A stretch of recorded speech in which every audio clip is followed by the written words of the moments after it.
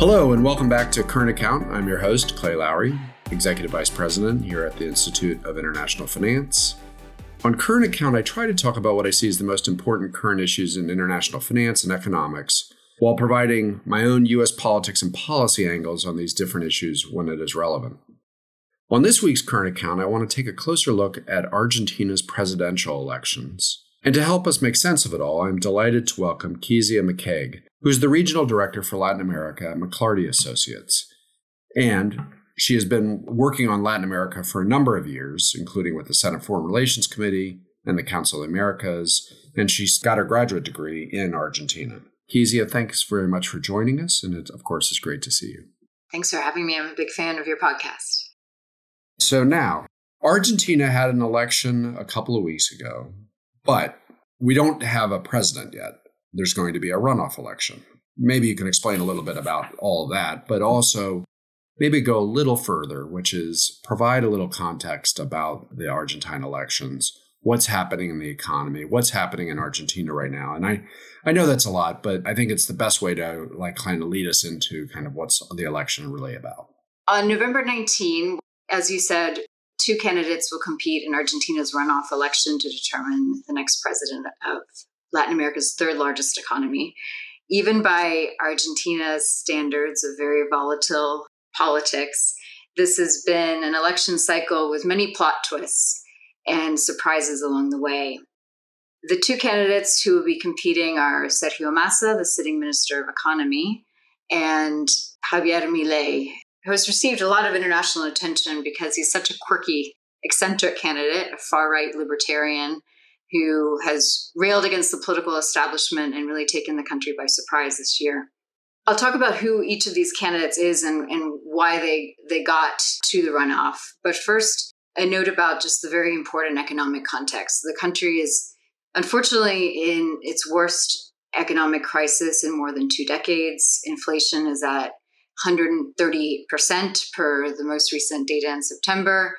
The central bank reserves are dangerously low.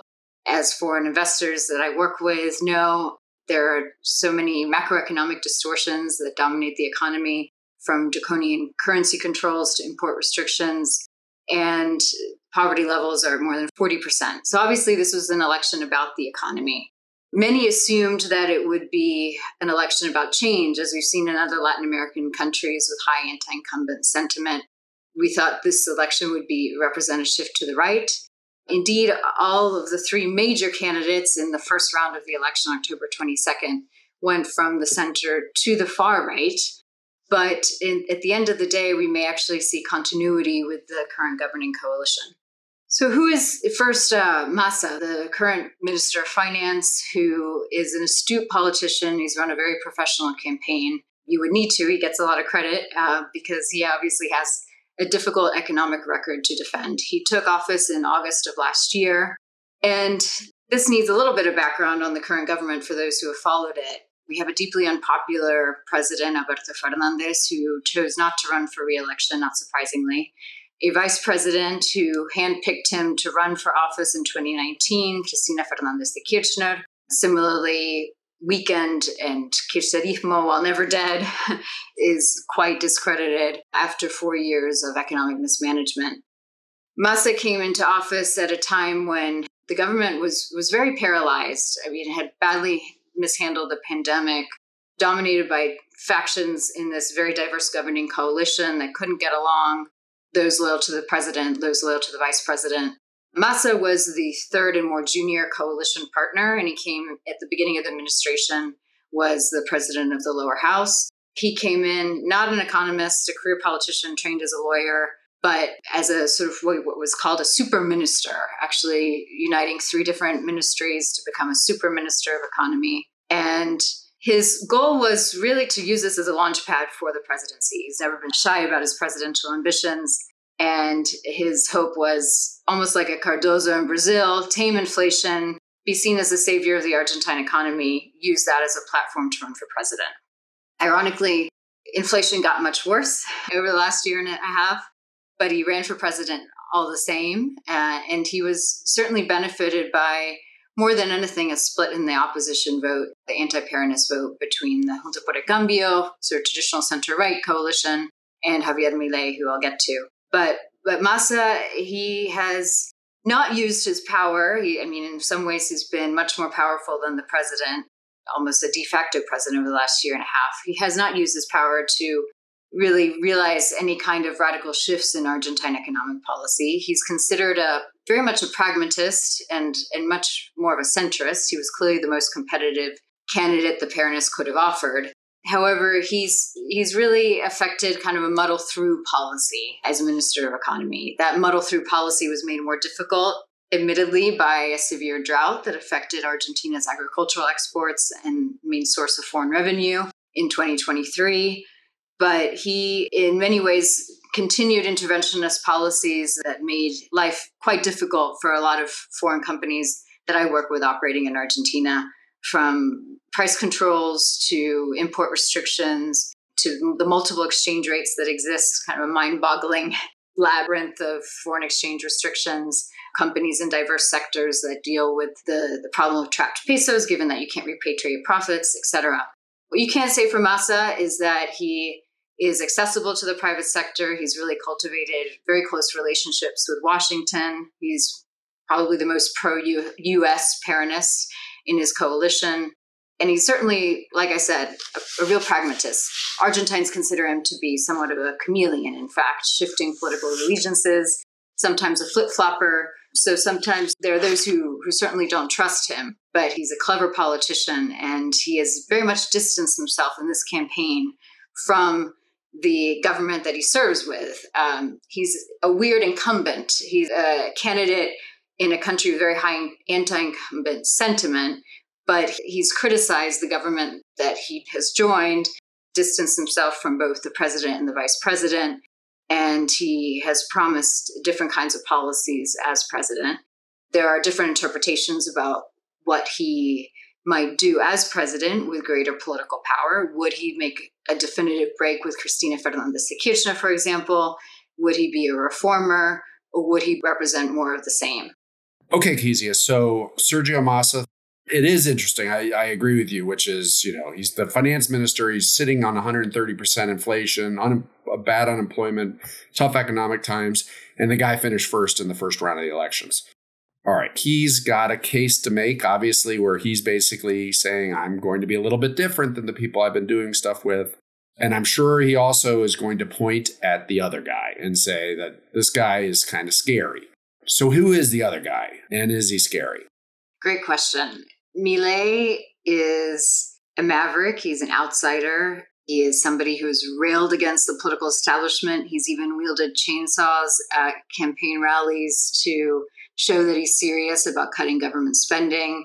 He's a libertarian in a country known for a political movement that prioritizes the state, Peronism. So he's very much a new thing in Argentine politics. He gained notoriety actually as a TV personality and then ran for Congress. He's a one-term congressman. He does not have significant political experience, administrative experience. He's a trained economist. And a lot of the international media attention to him has been about everything from his haircut, his sideburns, to his cloned dogs named after conservative American economists. So he's an eccentric candidate, no doubt. I think he's been this successful really because of this message about the casta, or the political caste, that has so disappointed many Argentines who are fed up with economic turmoil, with both of the dominant coalitions in Argentine politics that many see as having failed to address Argentina's economic problems, both under the former President Mauricio Macri and then in the last government. We've talked about the economic mismanagement that has characterized this administration. So Milei, we do know a lot about his voters too. He's become very popular among young voters, in particular young males. However, it does not have much of a partisan structure or even a significantly large team. His very personalistic party, La Libertad Avanza, or Liberty Advances, fared very poorly, in fact, in provincial elections. He has no governorships. He would have not significant support in Congress. It will be a divided Congress. And the concern, particularly from a foreign investor perspective, is despite his very radical free market policies, pro-business stances, would he actually be able to not only implement his agenda, but govern? This could be a very weak government. Would he be able to deal with likely union pushback, social unrest? Historically, that's been quite an issue, and frankly, Peronists have controlled the street sometimes much more effectively. His policies we can talk about. The most well-known one is dollarization. That's been very criticized by mainstream economists in Argentina as impossible to implement. Very ambitious in terms of cutting government ministries, drastically cutting just the size of the state, government spending, in an economy in which the Achilles heel has really been the fiscal deficit, spending more than Argentina has. And so his chainsaw has been a very effective symbol of what he would do in government. And more than anything, he's really leveraged very effectively high voter dissatisfaction with the economic turmoil of the last few years in Argentina.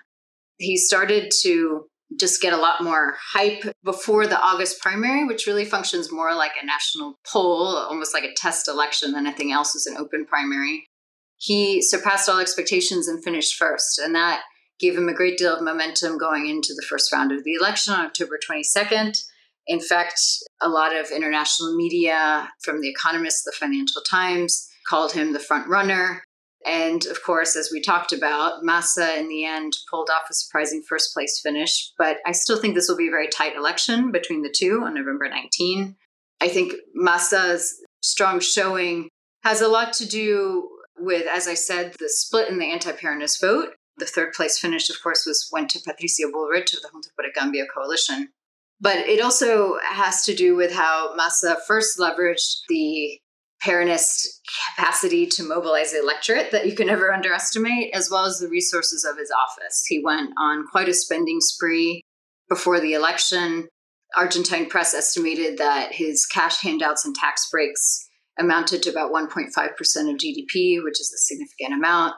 And he also very effectively, I think, fomented fears of what Milei's more radical policies could mean for the pocketbook of the average Argentine, many of whom, frankly, depend on the state.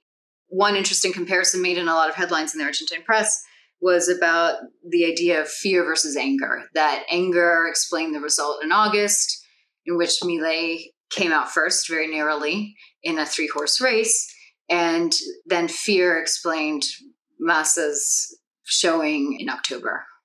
So I think that's a really good way of framing it. Fear versus anger. Okay.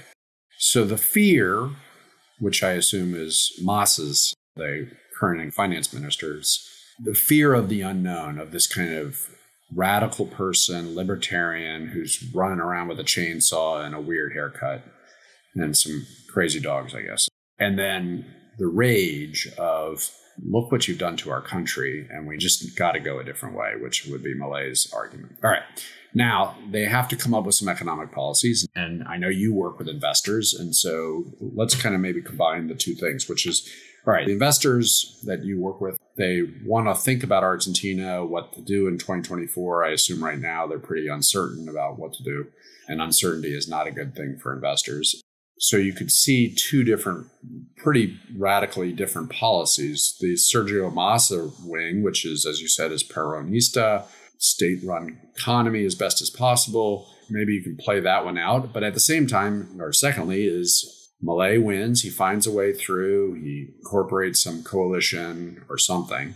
And he obviously has talked about dollarization, whether or not it's possible or not. He's talked about it.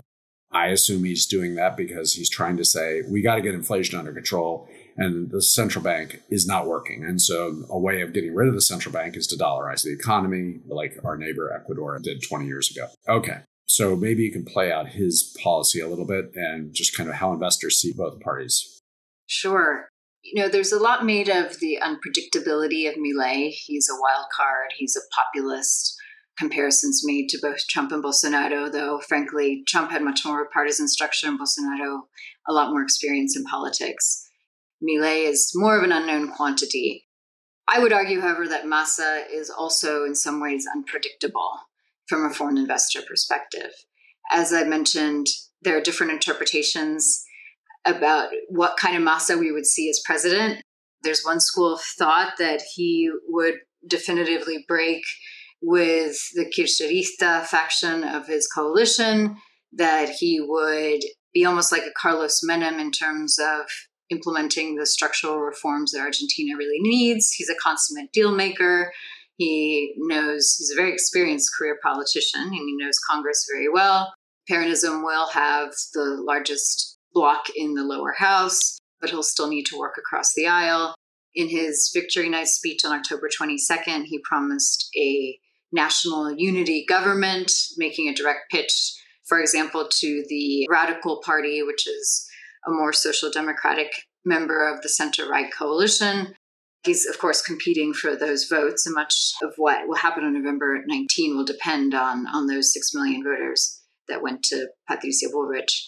So could Massa actually be the reformist Peronist and actually, control the street at the same time that he effects ambitious fiscal adjustment? He said in the presidential debate, while giving very little detail about any kind of economic plan, frankly, he has said that he would seek a fiscal surplus in 2024 and has talked about the importance of cutting Argentina's fiscal deficit, which, of course, is responsible for the money printing that has caused the inflationary problem. At the same time, the recent measures that have helped him politically that I just alluded to makes that even more difficult. So there are a lot of question marks about Massa. We could see simply more of the same, perhaps some sectoral exceptions for the strategic sectors that he likes to talk about. He's very focused on attracting investment to Argentina's energy and mining sectors, for example, which of course have a lot of potential if Argentina can get its macroeconomic house in order. But are we likely to see continuation of capital controls, price controls, et cetera? Yes, I think absolutely, at least in the short term. And lifting the very complex foreign exchange restrictions is not an easy task and will require short-term political cost given the pass-through effect on prices. And so he's tried to avoid, of course, a devaluation before the election. So a lot of question marks about what kind of Massa we would see as president. Unfortunately, he also hasn't given any indication as to who would be part of his cabinet. There are some rumors about the appointment of a market-friendly first minister of economy, but we don't know at the end of the day who his minister of economy might be. So unpredictable there in terms of an economic plan. Milei has been very, as I've said, ambitious in his economic policies. I think it's a misreading of this election to say that necessarily means some kind of ideological shift in the Argentine population in favor of free market reforms. He, I think, is where he is today thanks to more of that anti-establishment message and just the disillusionment and anger with the established coalitions. So people who want some kind of change are voting for him. He's promised also massive privatizations, including Argentina's state-run energy company, YPF. Dollarization, as I said, and abolishing the central bank are his most notorious policies, but unlikely to actually happen anytime soon, especially since he would need congressional support. From an investor perspective, he is, again, a wild card, promising change, but to what extent can he govern effectively? Much of that will depend on how he works with Argentina's former president, Mauricio Macri. We haven't talked that much about the coalition that ended third in this first round of the election, a very disappointing result, given that it was once the heavy favorite to win the presidency this year, Juntos por el Cambio, and that's now experiencing huge internal tensions and fragmentation, frankly. There's a more conservative wing of the coalition led by the candidate in this election, Patricia Bullrich, and her mentor, the former president, Mauricio Macri, who have endorsed Milei in their personal capacity. On the other hand, there are other pro leaders. Pro is the party created by Mauricio Macri, like the current mayor of Buenos Aires, Horacio Rodríguez Larreta, who is also a candidate in this election, who said they are neutral in this race. Then the radicals are frankly probably leaning more towards Massa, even though they are officially neutral. any expression of neutrality is actually in some ways very helpful to Massa and tacitly supporting him. Those votes will likely be split between the two candidates. If Milei were to win, Macri's support would be, I think, essential to how he governs. And we would likely see Juntos por el Cambio economists, those who served in the Macri administration, back in office. Clearly, there are thousands of political appointments to be made, and Milei has a very small team. I've met with some of them over the last few months, but there would be many more positions he would need to fill. So those signals soon after November 19 would be very important from a foreign investor perspective, those personnel appointments to see what direction either of them would go. So thank you. In many respects, I mean, obviously there will be an election on November 19th. Somebody's going to win. But I think you make a really good point, which is in some respects, you have two wild cards, even though one of them is an incumbent and one of them is a radical anti-incumbent. Some of the economic policies are not that well formed out. This doesn't sound like it's necessarily, I mean, it's worse than the United States. I mean, it doesn't seem like it's really necessarily an election about ideas and what should the policies be. Milei clearly has some ideas, even if some of them sound a little bit half-baked. But it's interesting that we could end up with a wild card situation. Let me transition a little bit to looking at other parts of Latin America. It is kind of a wild card situation. So, all right, some of the neighbors of Argentina include Ecuador, which just elected a very young pro-business president. Colombia, which last year elected a fairly left-wing, I guess, president, just basically had kind of a anti-incumbent regional and local elections. And then, of course, we have a big election next year, 2024, in Mexico, where, again, we have a fairly left-wing politician who has actually been fairly successful, I think, it's fair to say. Maybe you can kind of just talk a little bit in general about the overall electoral process, kind of maybe fitting Argentina in there, or just saying Argentina is just a one-off thing and you got to look at all of these different countries, country by country. Yeah, I think Argentina is a little sui generis for a lot of reasons, but the Ecuador election, for example, does demonstrate some trends we do see across the region, primarily, fortunately, because Ecuador has seen a dramatic increase in crime, the importance of security to that campaign. As you said, a very young president-elect, only 35 years old, on a pro-business platform, Doña Noboa, defeated the ally of Correa in this election. It's a short term because there'll be elections again in May of 2025 since he was taking over for Lasso. But we've seen, unfortunately, a tragic increase in political violence even in the country. The campaign was marred by the assassination of a prominent candidate. And so that, unfortunately, is a trend we see across the region, just concerns about violence and polarization that has really marred this electoral cycle in Ecuador. As you say, in Colombia, Colombia just had local elections across the country that were seen really as a referendum on President Petro, who is Colombia's first truly left-wing president in its history. And the elections didn't go well for him in major cities across the country. So 1 year into his tenure, his public approval ratings are, I think, around 30%. And we'll see the degree to which the winners of that election, those local elections, are willing to work alongside Petro. But it shows a real dissatisfaction in Colombia with the current administration. And then in Mexico, a very significant election, of course. Mexico is the region's second largest economy, and Mexico's constitution bars re-election for the current president, López Obrador, who has had a very uneasy relationship with the private sector. My colleagues who work on Mexico can attest to this, but is still very popular. And his mentee is seen as the front runner in next year's election, June of next year, former mayor of Mexico City. We actually have 2 women now competing to be Mexico's president, which is exciting. She's running against a candidate from a coalition of opposition parties who are going up against Morena, López Obrador's party.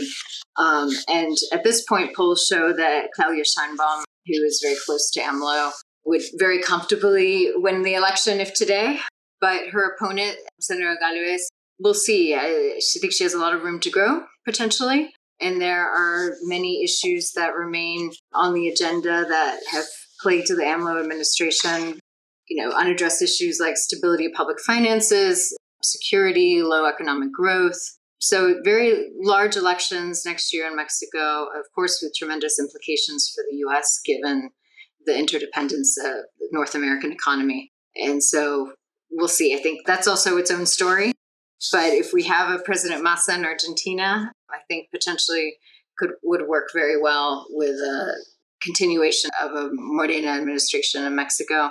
That said, Massa is, as I said, very, very pro-U.S., and it will have a different kind of foreign policy from the current Fernandez administration, too. We'll be very close to Brazil's Lula as well, I should say. All right, Kizzy, no, thank you very much. And thanks for, very briefly hitting on some of the other big Latin American countries and obviously trying to pay attention to as many of them as possible. I guess I would be remiss if I didn't say my last question, which is, all right, let's go back to Argentina real quick. Who do you think's going to win? I think it's impossible to have a crystal ball when it comes to Argentine politics. I really thought Junto por el Cambio would be the victor in this administration. They finished a painful third place. So one thing we have seen in this election is two trends.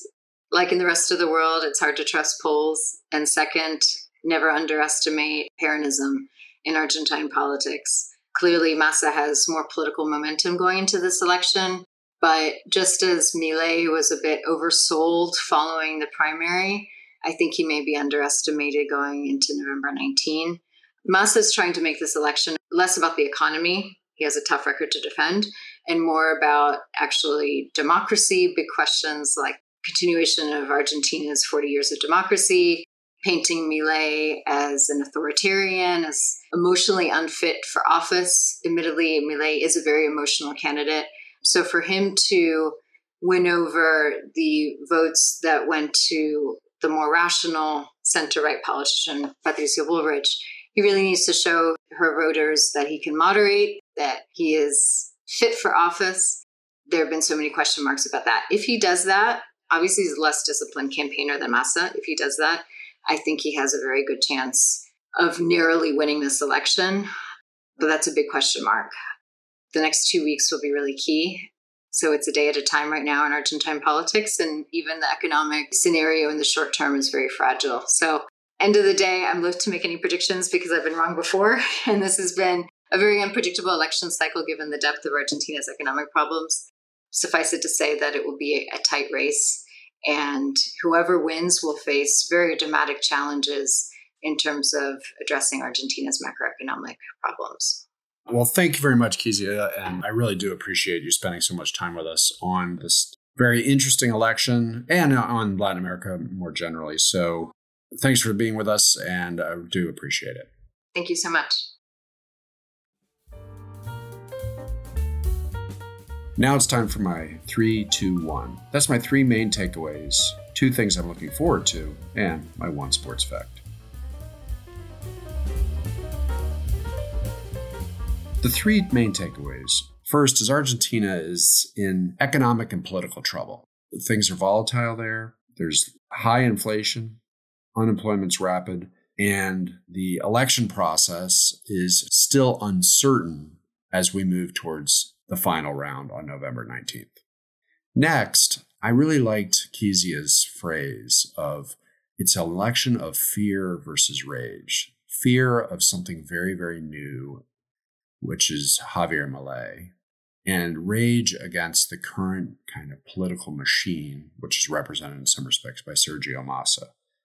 But what she did say was that whoever of those 2 wins, both are wild cards in terms of how they will actually govern and how their economic policies will be. And third, at a broader level, I thought that Kezia made a good point about there's a concerning rise of not just partisanship, but violence in politics in a number of Latin American countries. And sometimes it's anti-incumbent, but sometimes it's pro-incumbent. And so we'll have to see this trend, and hopefully it will dissipate. As for my 2 things I'm looking forward to, well, the first is the November 19th presidential election, second round election between the 2 candidates. And the second is the Mexican elections next year. As Kezia said, they're one of the most important in the world, particularly for the United States, but not just for the United States, for all of Latin America and actually the world itself. So I'm looking forward to those elections, which will be taking place in June of 2024. As for my one sports fact, we just finished up here in the United States the World Series. For those that don't follow, that's the championship of Major League Baseball. The World Series is one of the biggest events there is in sports in the United States. And this year it came down to two teams that were both surprises because they went into the playoffs with not that great of records. They were low seeds, but they made the playoffs. And then they made it all the way to the World Series. The Arizona Diamondbacks and the Texas Rangers. In the World Series itself, it was a good World Series, particularly for Texas, which won, and for their shortstop, a guy named Corey Seager, who became only the second person in the history of the World Series to win 2 World Series MVPs for 2 separate teams. He had won one a few years ago for the Los Angeles Dodgers. But maybe more exciting for the folks in Texas, they finally won the World Series. The Texas Rangers have existed technically since 1961. They moved to actually Texas in the 1970s, but they have gone all of that time, so 62 years without a World Series.